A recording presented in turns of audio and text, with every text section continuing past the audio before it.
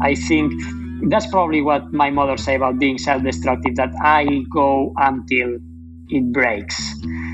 I probably could start to find this balance much before, but I'm just pushing it until it's too late. And it's like, okay, or I die or I need to change. And it goes up to that point. And yeah, I hope that now all these chapters are like closed and now the balance is here.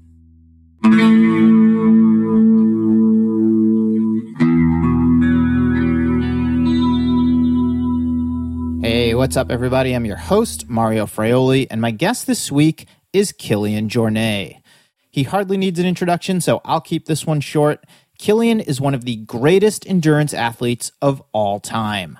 The 32-year-old Catalonian has won major ultramarathons like Western States, UTMB, Hard Rock, and others. He's captured multiple world titles in ski mountaineering, and he holds fastest known times up and down Matterhorn, Mont Blanc, Denali, Everest, and other mountains. In this conversation, we talked about how he's changed his training focus during the pandemic and the biggest lessons he's learned from taking a new approach, his relationship with competition and how it's changed over the years, and how he thinks about risk now versus when he was a younger athlete. We also dissected his propensity towards self-destruction and pushing the boundaries of pain and suffering, experimentation and fear of failure, becoming a climate advocate who is working to protect the environment and mountains he loves so dearly, and a lot more. A big thank you to New Balance for sponsoring this episode of the podcast. I've always had a number of different New Balance trainers in my rotation, and one of my go-tos right now is the Fresh Foam 1080 V10. It's comfortable, versatile, and durable. I have beat the crap out of this shoe on the long runs, easy runs, and fartlek sessions, and it still feels great under and around my feet, providing a secure, well-cushioned ride that's not mushy at all. And for what it's worth, the last 2 trips I took before COVID-19 killed my travel plans for the year, this is the only running shoe that I brought with me. So if you're looking for a workhorse to add to your own stable of shoes this fall, check out the Fresh Foam 1080 V10 at newbalance.com or at the links in the show notes. Okay, this is a special one, folks. Please enjoy my conversation with the incredible Kilian Jornet.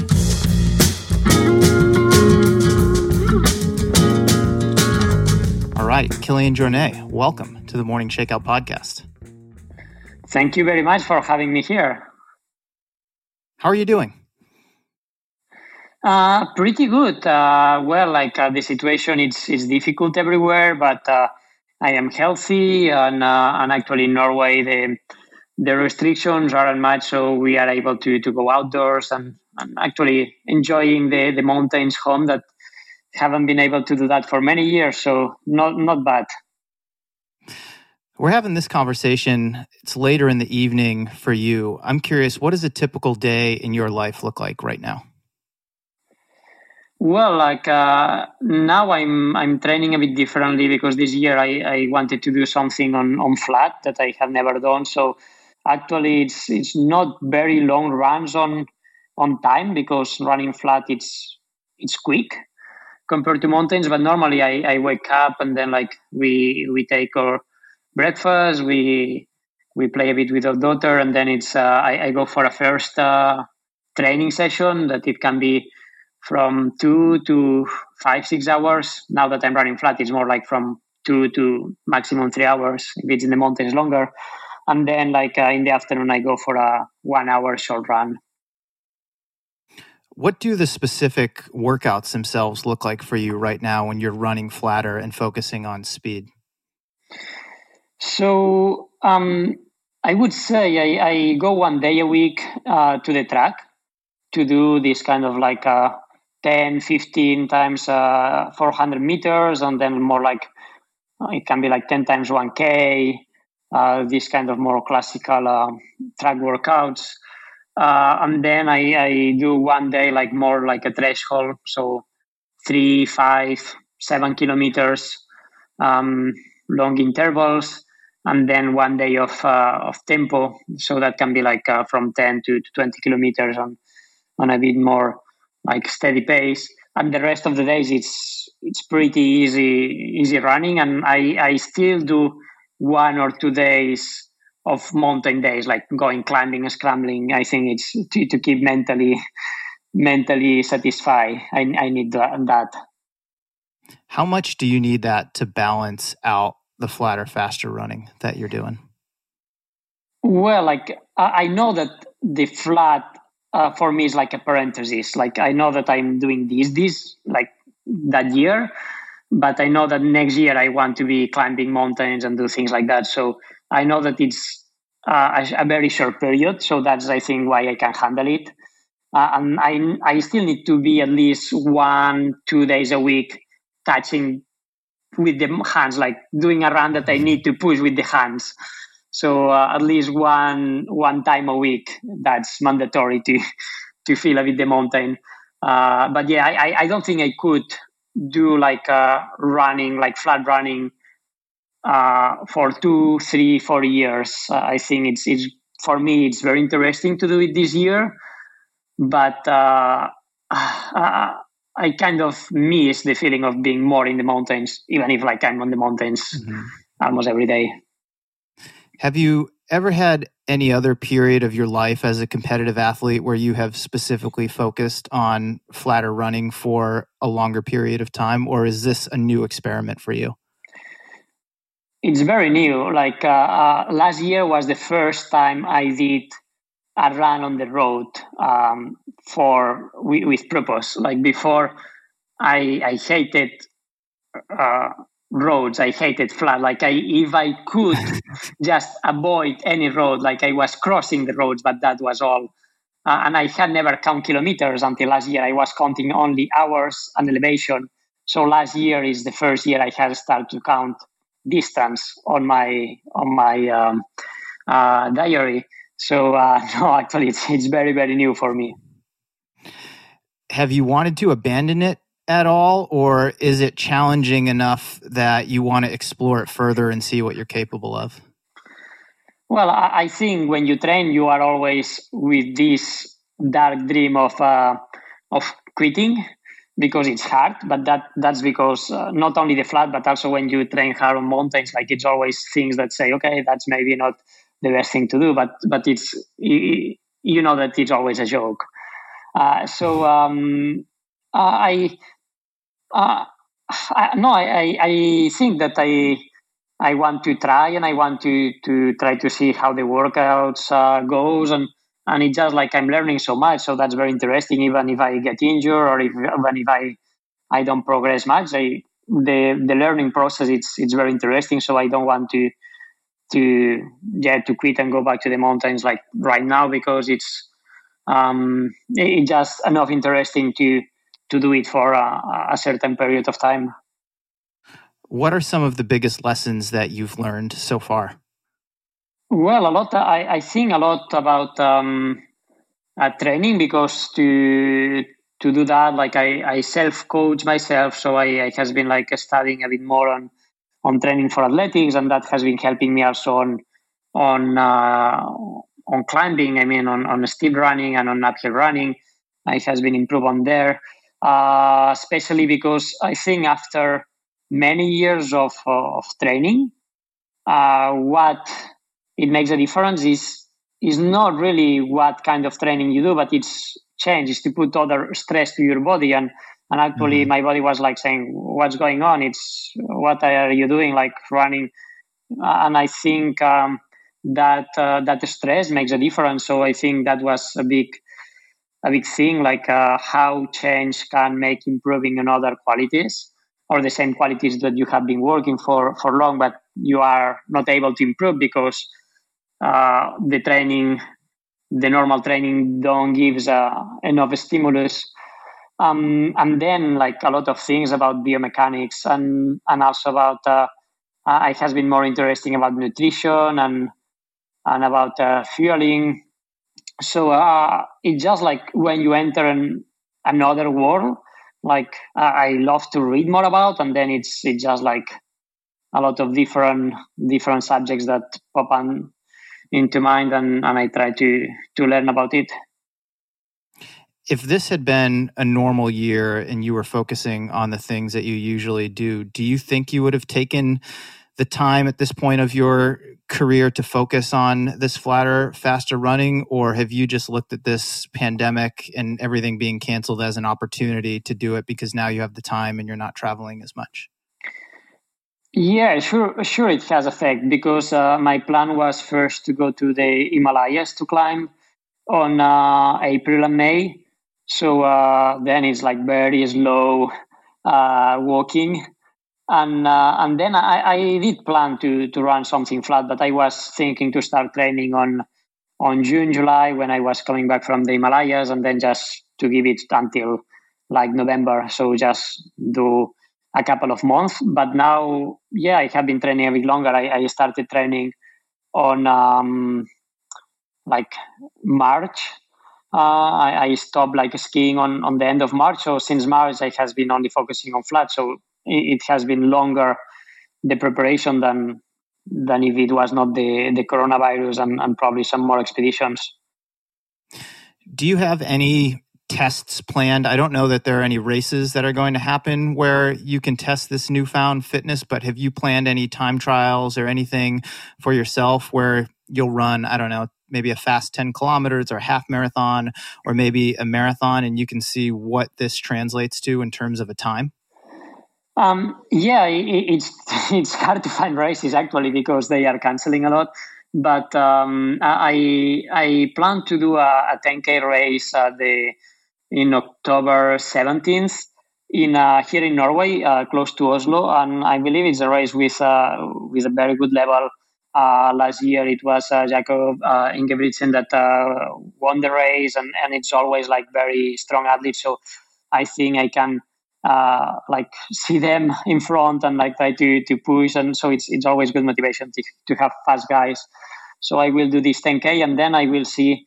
It has been very injured this summer for the change of training, and then I will see after the 10K if the legs are okay, and then like try to see if something longer happens, a half, a marathon, or something else.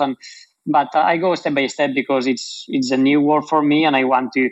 I don't know if the injury will come back, so for the moment it's the 10K, and then I will see.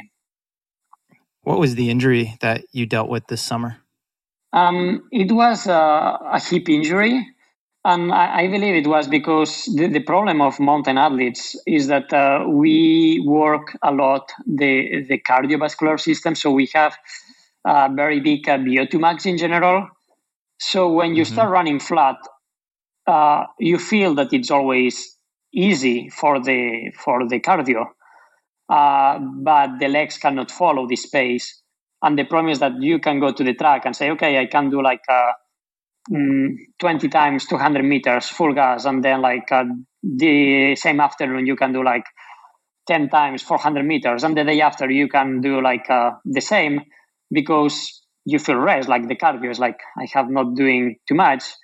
But the problem is that the muscles and the joints, they are not used at all because we never run fast. So they just handle until a point, and then that just explodes. So I realized that I was doing too much, too fast to start.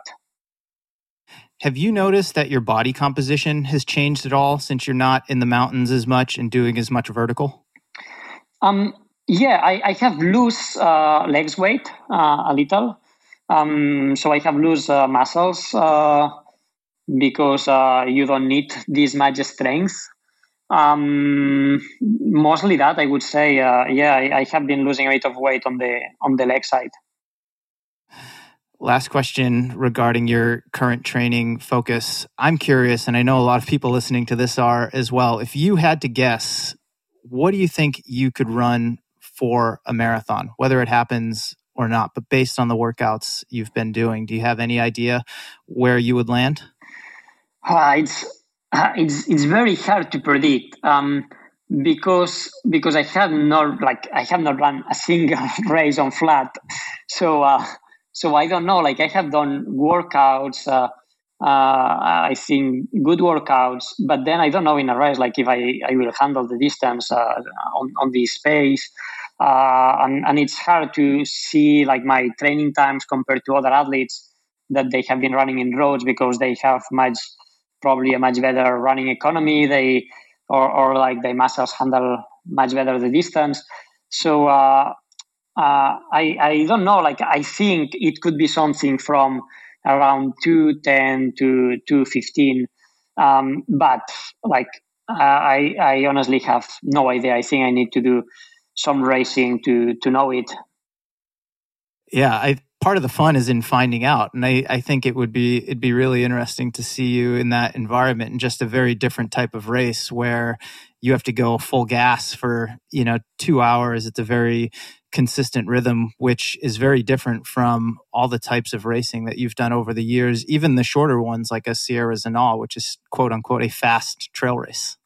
Yeah, exactly. I think because the biggest difference is that when you run in the mountains, like you go full gas on cardio, but the legs, it's very different because like you can go full gas on an uphill and then it's just like acid lactic, but then you have a flat section, so then it changes to more the elasticity, and then you have a downhill, so it's more about like different movements. So the pace it changed a lot, but on a flat race, you need to learn that the cardio need to go to be pretty low all the time, and then it's just like you need to find the pace that your legs can handle, and then try to keep it for long. So I think it's like, or at least for mountain athletes, is to forget about like I can push as far as my cardio can, because then you know that you will blow up pretty fast. And it's just to in training to find these spaces that you can feel not comfortable, but that you know that you can handle. Do you enjoy experimenting on yourself? Yeah, I think that's one of the biggest interests on sport. It's just to know what your body can do, what you just to experiment. Like if I do this kind of training, what kind of adaptations will happen, or and not only for oneself, but just like to try something that you say, okay, that might work, and maybe I don't have the capacities to adapt, but another athlete can do it. So I think like for me the biggest interest of a sport it's exploration, and exploration is testing.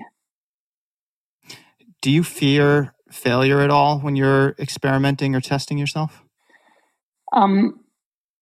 No, because failure is like when you are testing, like it's you have an hypothesis, you think, okay, it might work like that, but if you are testing, it's because you want to know if it's a yes or if it's a no.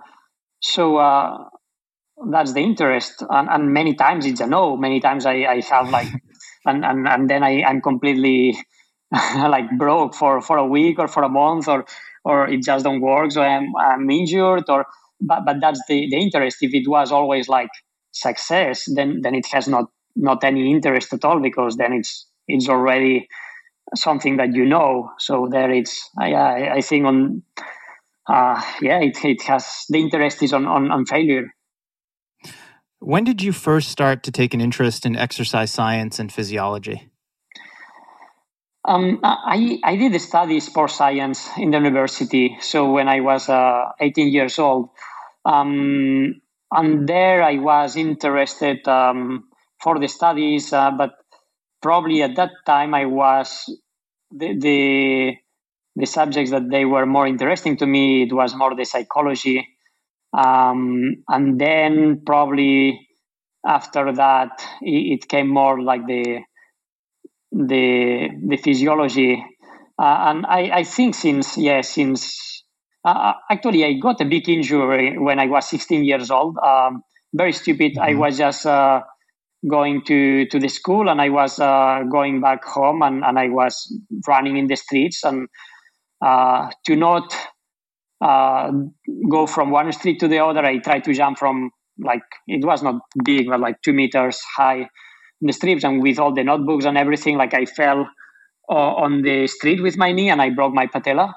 So I was like at a very good level at that point, and then I broke my patella, and like it was like, okay, I don't know if I will be able to reach my level before, and I have a big difference of strength in one leg and the other.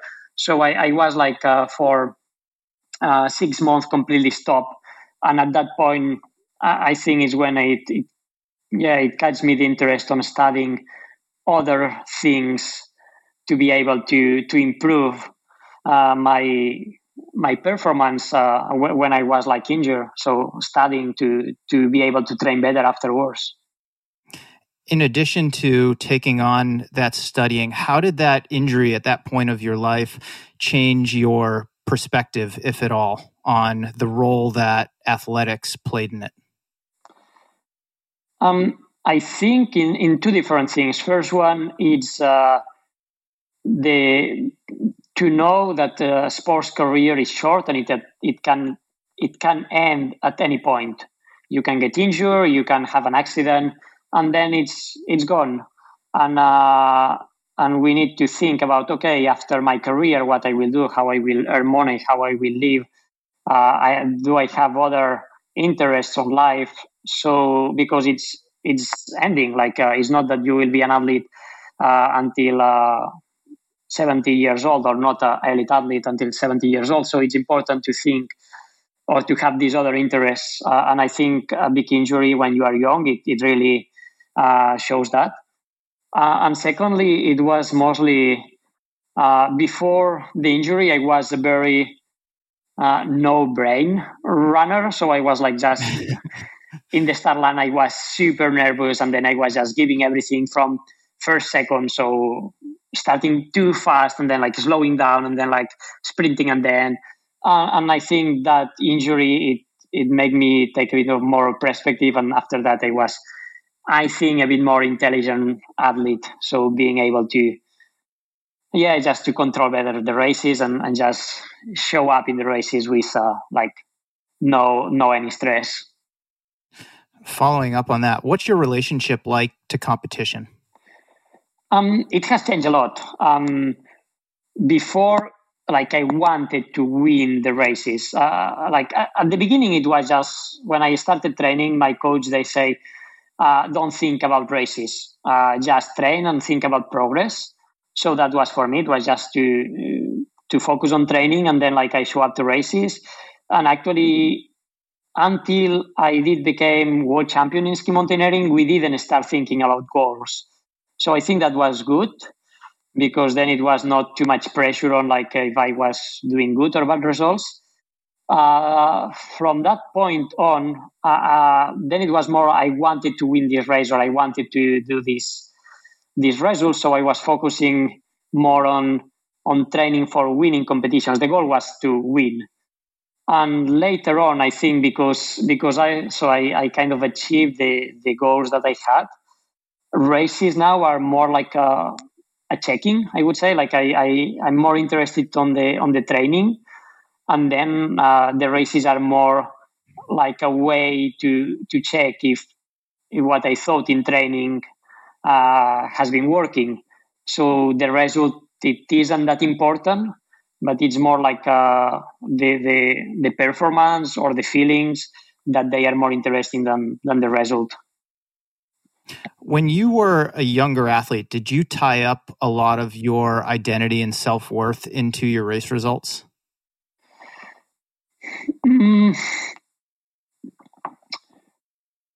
I don't think that much. Of course, a big part, yes, because when you are a young athlete, when you are young in general, you want to show who you are. You want to put your name in a community, in your friends, or like, I think that's when you are a teenager, that's you do things mostly thinking about what your friends or your community, your parents, whoever will think about, or just yourself, who to try to find an identity. But I think as I said, like my coaches, they were very good on like thinking it's always about like sport. It's cool, but it's not important. It's just like another thing in life. And I think my parents were a bit the same. Like they really support me, but they always show that it's fun, but it's nothing that it's very important. So for me, I believe that I realized that it was very important sport for me, but just for me, for what I felt, but not really for the results. But I think that's when you are a teenager, it's always a bit more struggling about this identity and the showing, and then this inner passion. But I think when like at 18, 19 years old, then I could really separate these two different pulsions. You mentioned how your relationship with competition has evolved over the course of your career. Are there any athletes that you feared or fear competing against? Not fear, but that it becomes more interesting, the competition, for sure. And at that point, I think it's more exciting. But I would say when I started, it was Ricardo Mejia, a Mexican, an athlete that he's amazing. Even at 40, 50 years old, he was like really, really having good results. But I think also Marco De Gasperi, an Italian, he was also like a very talented athlete, and I always like fear and got excited when he was on the races. Probably those are the two guys that they has been more like exciting to race with. On running, in ski mountaineering, it has been many others, but probably in running, it has been these guys. And I'm sure that later on, guys like Francois Den or like Jim Walmsley for long distance, or Petro Mamu on short races, it has also been very, very exciting to race with. You're 32 years old now, which objectively is not that old, but you've also been competing at the highest level of sport for practically half of your life. At this point, do you feel old or past your prime years at all, or do you think there's still a lot left for you to learn about yourself and explore? I think that on competition, it's behind.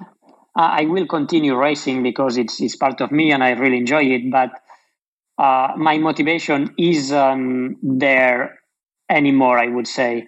But I believe that I want to keep improving and keep improving my performance, and just keep doing other things. Like I have a lot of projects, especially mountaineering, climbing. It's something that in the next years I really want to put the focus, because I have like my motivation is there. Like I want to try different things and test things. And then I think on performance, I would love to do some other things, but I don't think to put the focus on racing anymore. That don't mean that I will not race, because I think it's a very good way to train to the races. But I hope that for the next 10 years, I can like keep improving my performance, but just to do other things in the mountains. You're a father now. You have a 1-year-old daughter. You're a partner to Emily. Does that dynamic change anything for you in terms of what you'll focus on or projects that you want to pursue? It changes on the day by day, like logistics, of course. Like you need to be planning much more, and like I just like you need to be much more efficient when you go training, because you have less time. You can train during the nights. That's good here in Norway in the summer, where it's 24-hour sun. But of course, like short term, it changes a lot the logistics. And in long term planning, I think it's mostly that that I focus more on the goals. Like probably before it was more like going from one race to the other, and like every weekend a race, and now it's more okay. I have these 2 races, or I have these 2 big projects a year, and the rest of the time I'm home training for that. So it changed a bit on the way to plan and on the way to train. I believe for performance, pure performance is better, because you focus on less goals. So during these goals, you are more physically better and like mentally more hungry. But then on terms of like quantity, it's less quantity of projects or races. How about in terms of the riskiness of some of the projects that you want to pursue? Does it affect that at all? That was a thing that I didn't know how it would affect me. Because it's an emotion. When you are facing a risk, it's like an emotion. You are there, and it's like, okay, here it's this percent of chances that I die, or this risk or that, and then you need to make a decision. And you don't know, or I didn't know how it would change when I became father, and it haven't changed facing risk in the mountains. I think because I'm someone that tries to analyze all the different possibilities there is, the consequence, and then when I take the decision, I'm full aware of what I'm going to do and what are the chances. So it haven't changed on that, but it has changed on other things. It's funny that it has changed on the way that I'm driving my car. I'm much more careful. I don't want to do like long drives during the night when I'm sleepy, or how I eat, like not to eat junky food. I haven't eaten much, but to eat better, because I'm thinking more about my health, or I'm thinking more about like the planet that my daughter is going to live. And so I think I'm willing to take less risk on my lifestyle, but I can accept the risks that I'm taking on the mountains. You just mentioned how meticulously you prepare for a lot of your pursuits. I've seen some of the training logs or examples of them that you've posted online, and they are very, very detailed. Have you always been a very meticulous, detail-oriented person? I think same as I said before, after the injury, yes.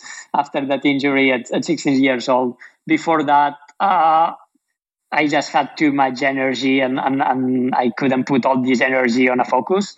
But yeah, I believe that after 16 years old, I have know all the trainings, all the summits, all the times. And yeah, I think it just it feels more interesting to have all the data. So if a day I want to go looking, it's easier to find it.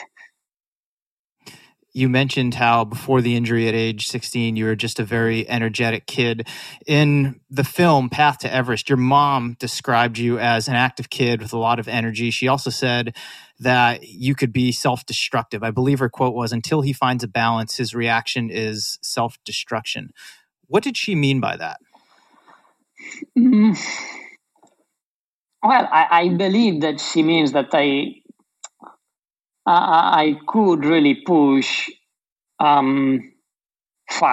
on a way, like pain. I could push the pain to see how much I could handle.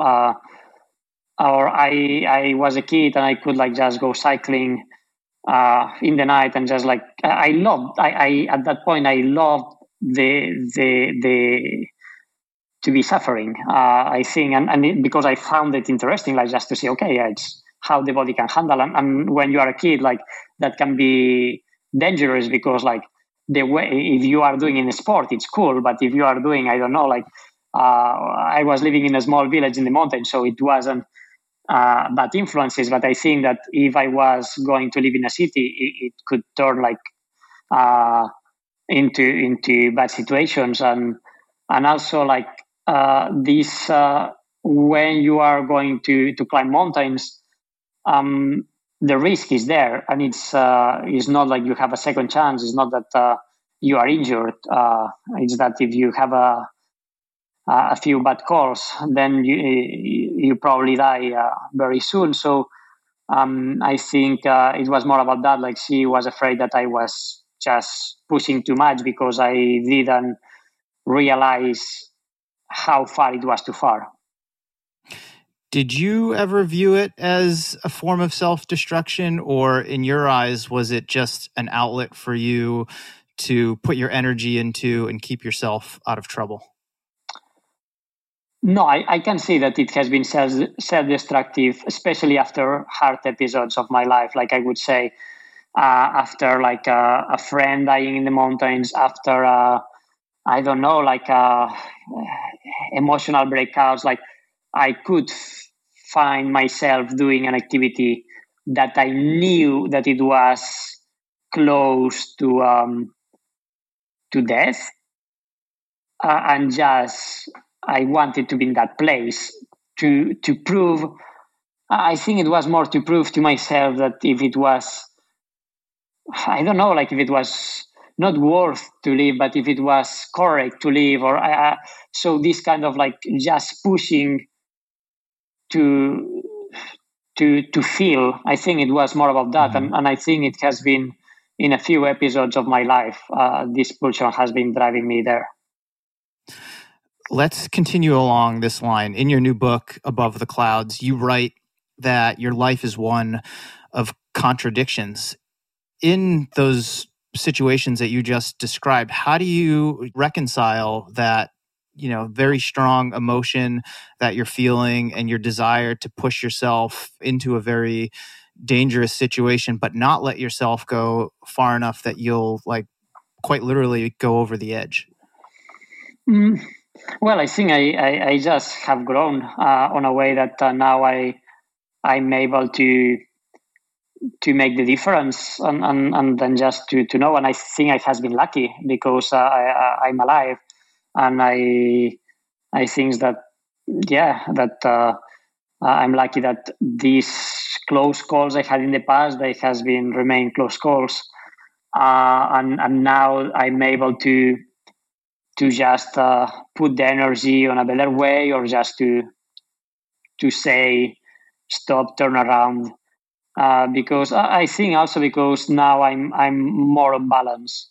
Probably it was very hard to handle being known, or like I wouldn't say famous, but like to have people like that it was following me or admire me, and that was something that I struggled with, or like just I'm a very shy person. I'm very introvert, and just being too much with people, it was also hard to handle. So then it was where these pulsations came, and until the moment that I found, okay, I know that I want to be here and live here and have these periods of silence and have these periods where I'm alone or just with my family, and just to find the balance. I think it has been taking a few years, but now for the last couple of years that I has been much more in peace with who am I, and who Kilian Jornet as a person, a public person is. I think when I realize how this relation would be, I'm more in peace, and then it's easier to handle all these kind of pulsions. How do you set those boundaries when you're constantly being asked for interviews such as this one, photo shoots, sponsor obligations, races inviting you to come and compete? I imagine, as you just described, like it does sound very, very overwhelming, and I'm glad to hear that you're in a better place with it now. But like, how do you actually, set those boundaries and decide what it is that you're going to put your time and energy into, so that you can also put your, have that time to yourself, and with your family, and in the mountains and in solitude? Well, I think I realized that I can do some things. I can do some things good, and some things I cannot do, and some things I'm very bad at. So I know that I can train myself. I can put effort on. I love gear. I love like sports science. I love working on projects, and I love to plan like logistics and things like that.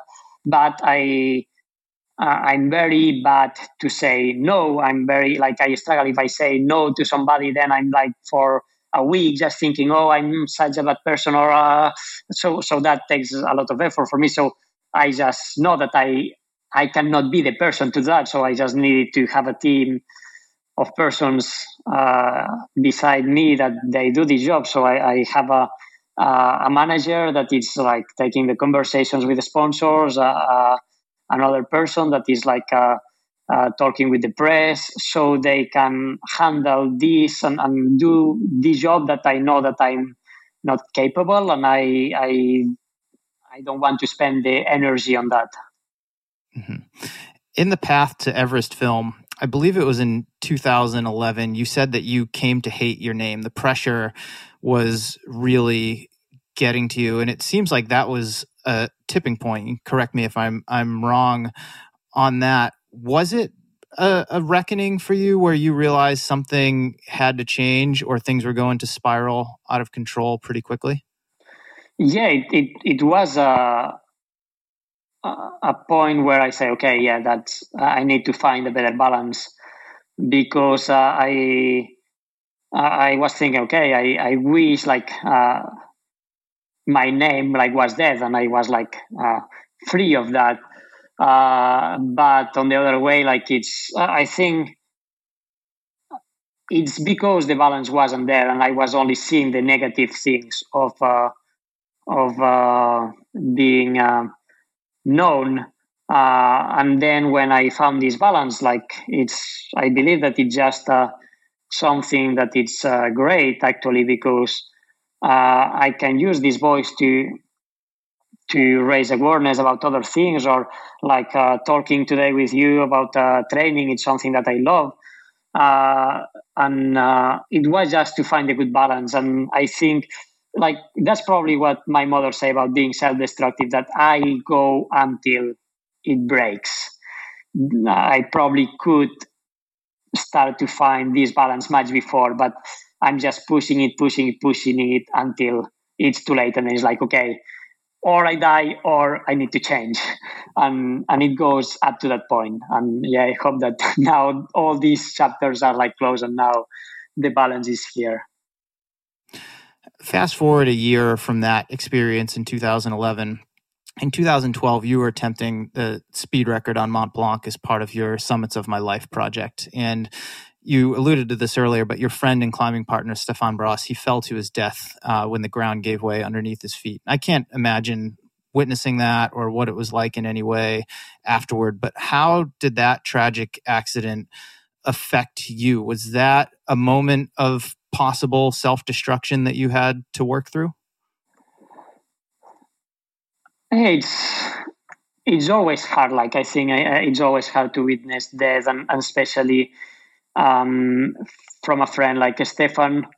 He was first an idol. When I started racing in ski mountaineering, he was the man, and I admire him. And then when I was going to live in the Alps, we were kind of neighbors, and we were training together. And he became a mentor, and he was kind of inspiring me to go to do these mountaineering projects and to do these steep skiing activities.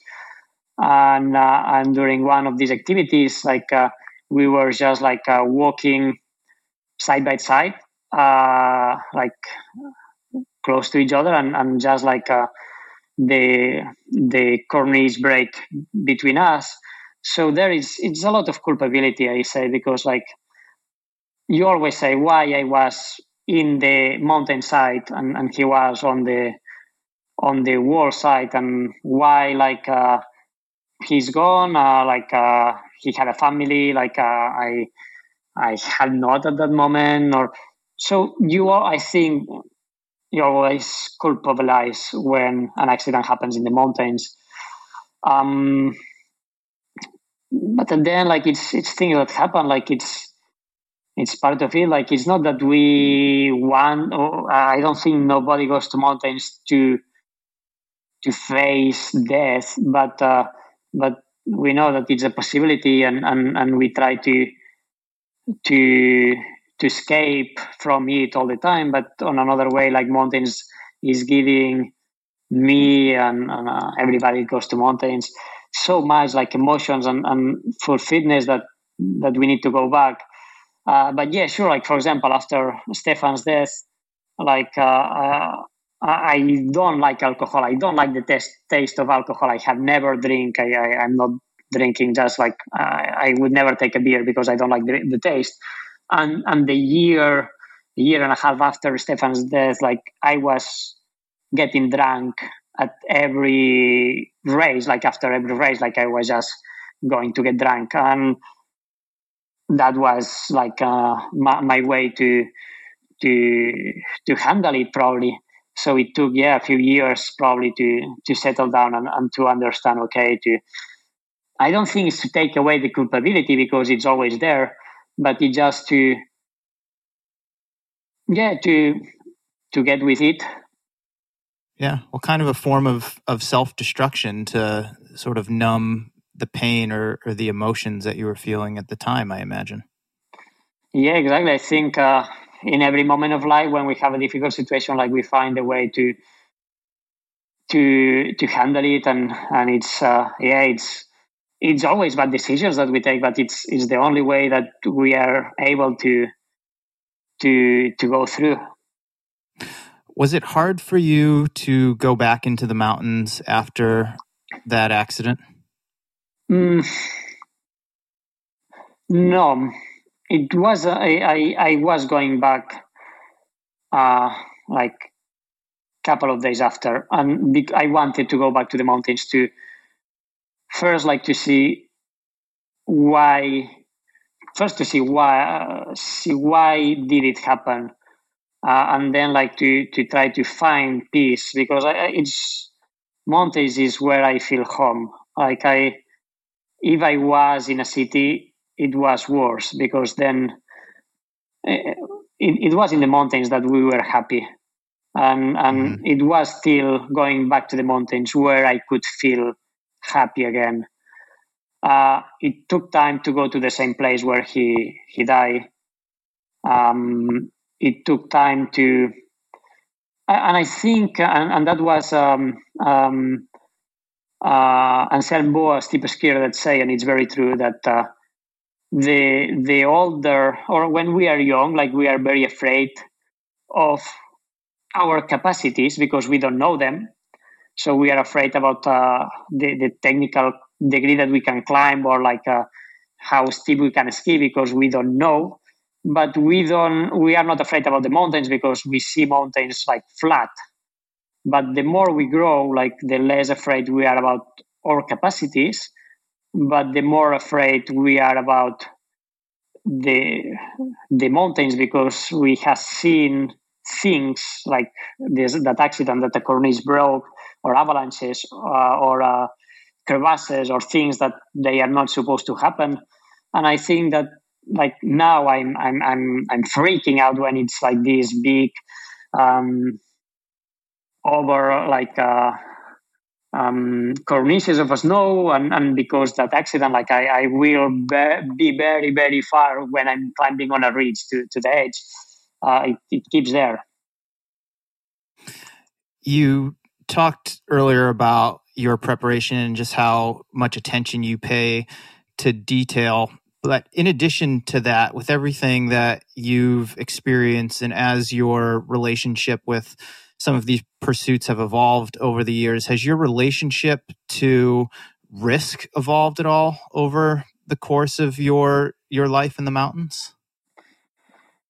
Yes, a lot.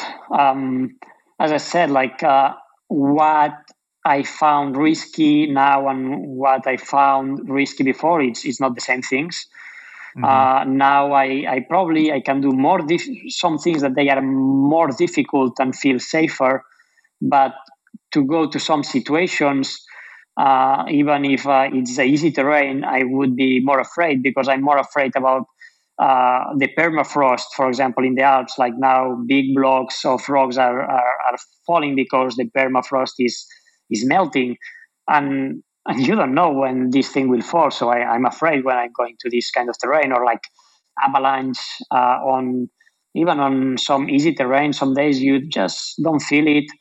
or so I think it has changed. Probably I know some more things, so I'm more afraid of more things. So probably it's just that I'm technically uh, a better athlete, but I know more, so I'm more afraid of just the mountains. We're going to put a pin in that. I want to come back to it here in a few minutes and talk about some of the things that you're afraid of and some of the changes that you're seeing in the mountains, because it relates directly to what you're going to be doing with your new foundation. But the last thing I'd like to wrap up before we go there, I'd be remiss if I didn't talk to you about your fastest known time on Everest, which you did twice in 1 week in late May 2017. You had no supplemental oxygen. I'm really interested in how you felt when you completed that feat as the capstone to your Summits of My Life project. Were you elated? Was there a little bit of letdown? Was it a mix of emotions? I'd really love to understand where you were at in the days and months after that particular feat. Yeah, I would say when you reach the summit, you are released. That is, you don't need to climb higher because it's very very hard. So you just want to go down.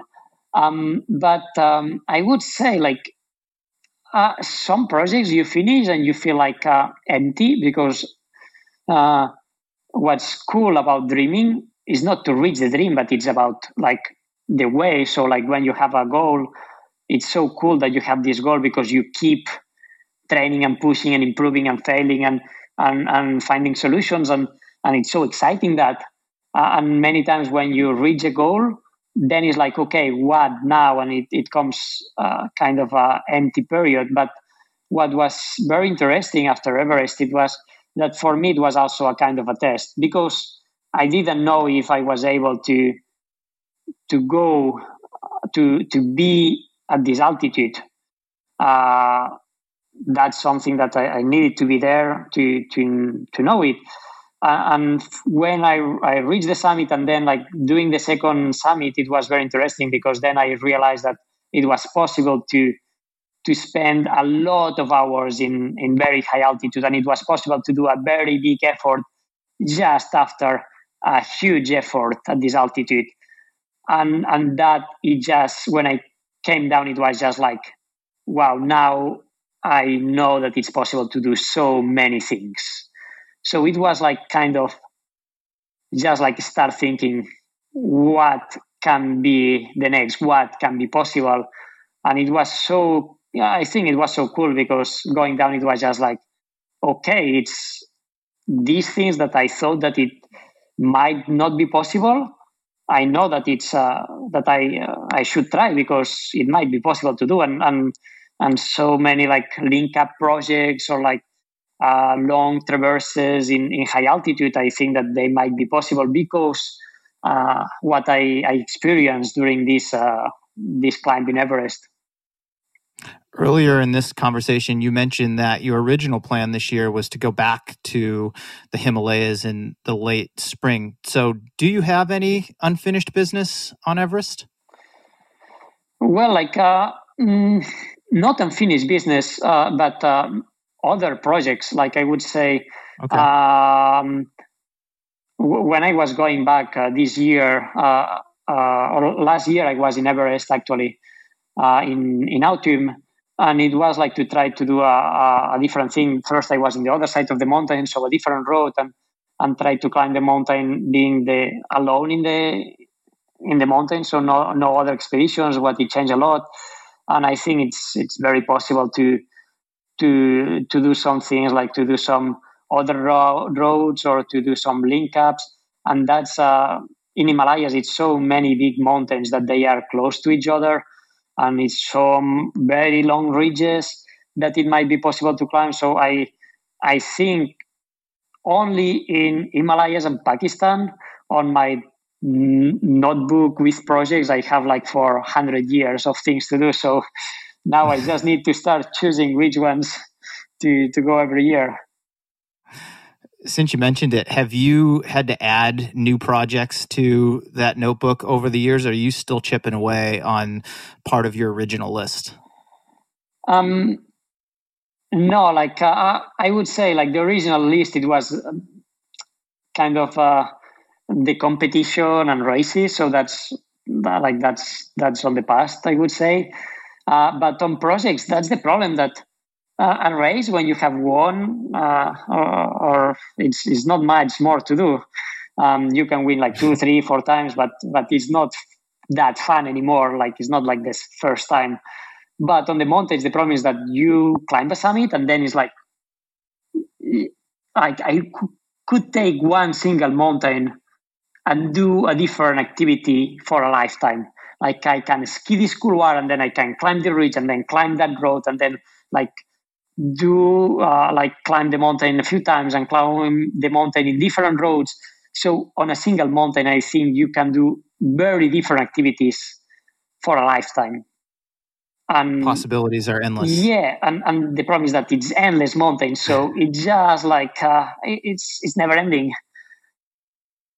In the remaining time that we have here, I do want to talk about the launch of your new foundation. It's called the Kilian Jornet Foundation, and with it, you want to create awareness and raise funds to protect these mountains that you love so much and spend so much time in. How long has that particular project been in the works? Well, the project itself, I did start to work about the project 2 years ago. Since kid, I has been told about the importance about preserving mountains and the environment. But I'm also very hypocritical, because for the last 10 years, my lifestyle has been like one of the worst. I has been traveling the world. I has been taking planes every month, and that's horrible on a environmental point of view. So I think I wanted to change my lifestyle, and then I think it's important to take this discussion about what's the model of outdoor sports, and if we need to change that, and what could I do to just be to just take care of the planet that my daughter and their generation will have. And I found that the best way to do it was through a foundation, because I can use all my notoriety to raise awareness, to tell people, and to start conversation about it. And then I can just collaborate with different projects and start projects that I found that interesting. So I believe it's just something that we need to do. It's already too. I don't think it's too late, but it's not too far too late, and we need to stop thinking short time and think what will be if my daughter will be able to enjoy mountains and ski and climb and run, or we will just exploit the planet until we die, and then we don't care. In terms of actual impact, what do you hope the foundation is able to do over the next several years? So the foundation, we will work in 3 different areas. One is research, because I believe that it's important to know what are the best actions that we can do for this preservation and for fighting climate change. And that is through research. And also to monitor this transition, we need to know if the actions we do are working. So one of the pillars is the research, so financing research. The other is education and raising awareness, because I think that we need to be more at the end of the day, it's if people take individual actions, it makes a difference. And if people are more aware about the problematics, then we probably buy differently. We both thinking about climate change. We both to the politicians, but also to when we take an account in a bank where the finances go, or when we are buying a product, we are also telling this company how we want them to produce. So I think awareness and education it's very important for people to understand that they need to take actions. And then the last line of work it's actions, and that can be it's more like to solve problems that they are temporal or local. That can be like to be planting trees, to be like cleaning an area, to be taking away like some infrastructures that they are not working, or to build infrastructures that they are more responsible. So these are the three lines where we want to work, and where we want to put projects and just like find some collaborations and start some projects by yourself. On a personal level, how do you reconcile your desire to pursue some of these personal projects which are going to take place around the world and involve air travel with this desire to be more of a climate advocate and be, for lack of a better word, pickier about when you travel and how often?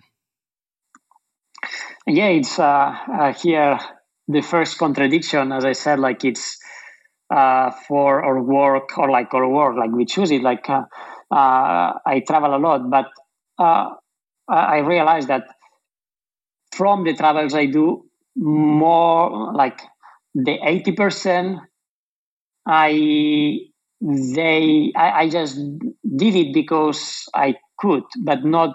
It wasn't something that I really, really wish. It was not something that I really was dreaming about.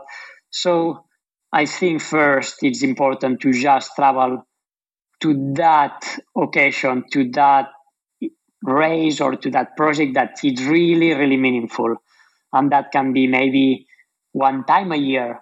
And the rest of it, like it's possible to do races close to home that we can like just drive or take the train. So I think it's just to stop travel because we can, but just to travel when it's something that is very important. And only doing that, I think it cuts the 90% of the travel. And then it's just like to accept that maybe it's some things that we cannot do, or that we need to do differently.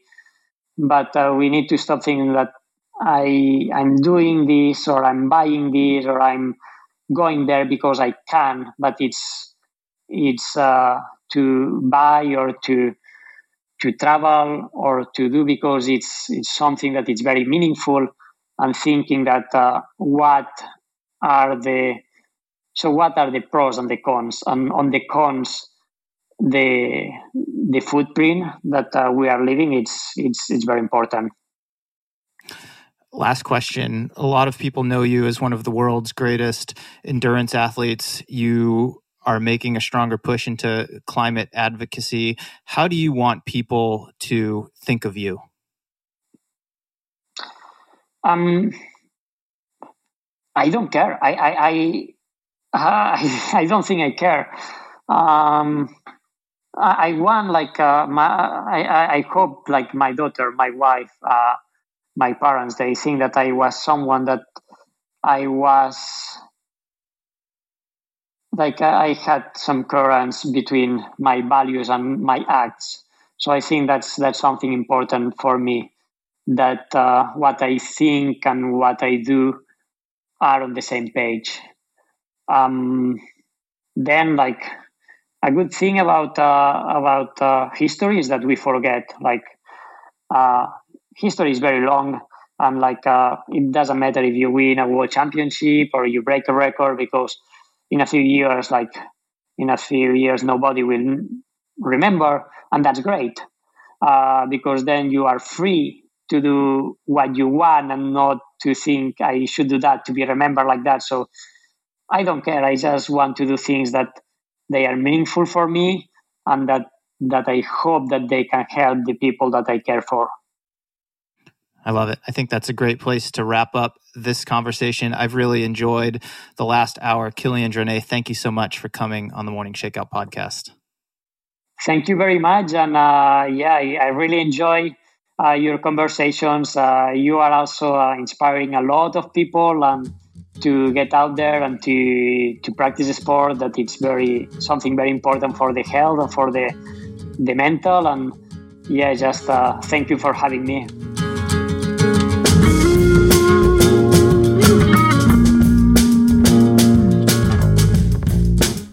All right. Thank you so much for listening in to this episode of the Morning Shakeout podcast. If you enjoyed it and want to support the show, please tell a friend about it or throw up a post on Instagram, Twitter, or Facebook and encourage your friends and followers to listen and subscribe. Also, make sure that you tag the AM Shakeout in your post. You can also leave a rating and a review on Apple Podcasts or whatever platform you're listening to this on, which only takes a minute and it really means a lot to me. A big thank you to New Balance for sponsoring this episode of the podcast. I've always had a number of different New Balance trainers in my rotation, and I'm going to highlight a few of my recent favorites in the coming weeks. The Fresh Foam 1080 V10 has been a go-to for me since January, and I continue to be impressed with its comfort, versatility, and durability. I have beat the crap out of this shoe on long runs, easy runs, and fartlek sessions, and it still feels great under and around my feet, providing a secure, well-cushioned ride that isn't mushy at all.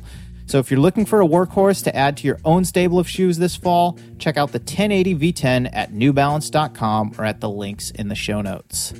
I'd like to give a shout out, as always, to my man John Summerford. He's the audio ninja for this show and makes every episode sound clear and amazing.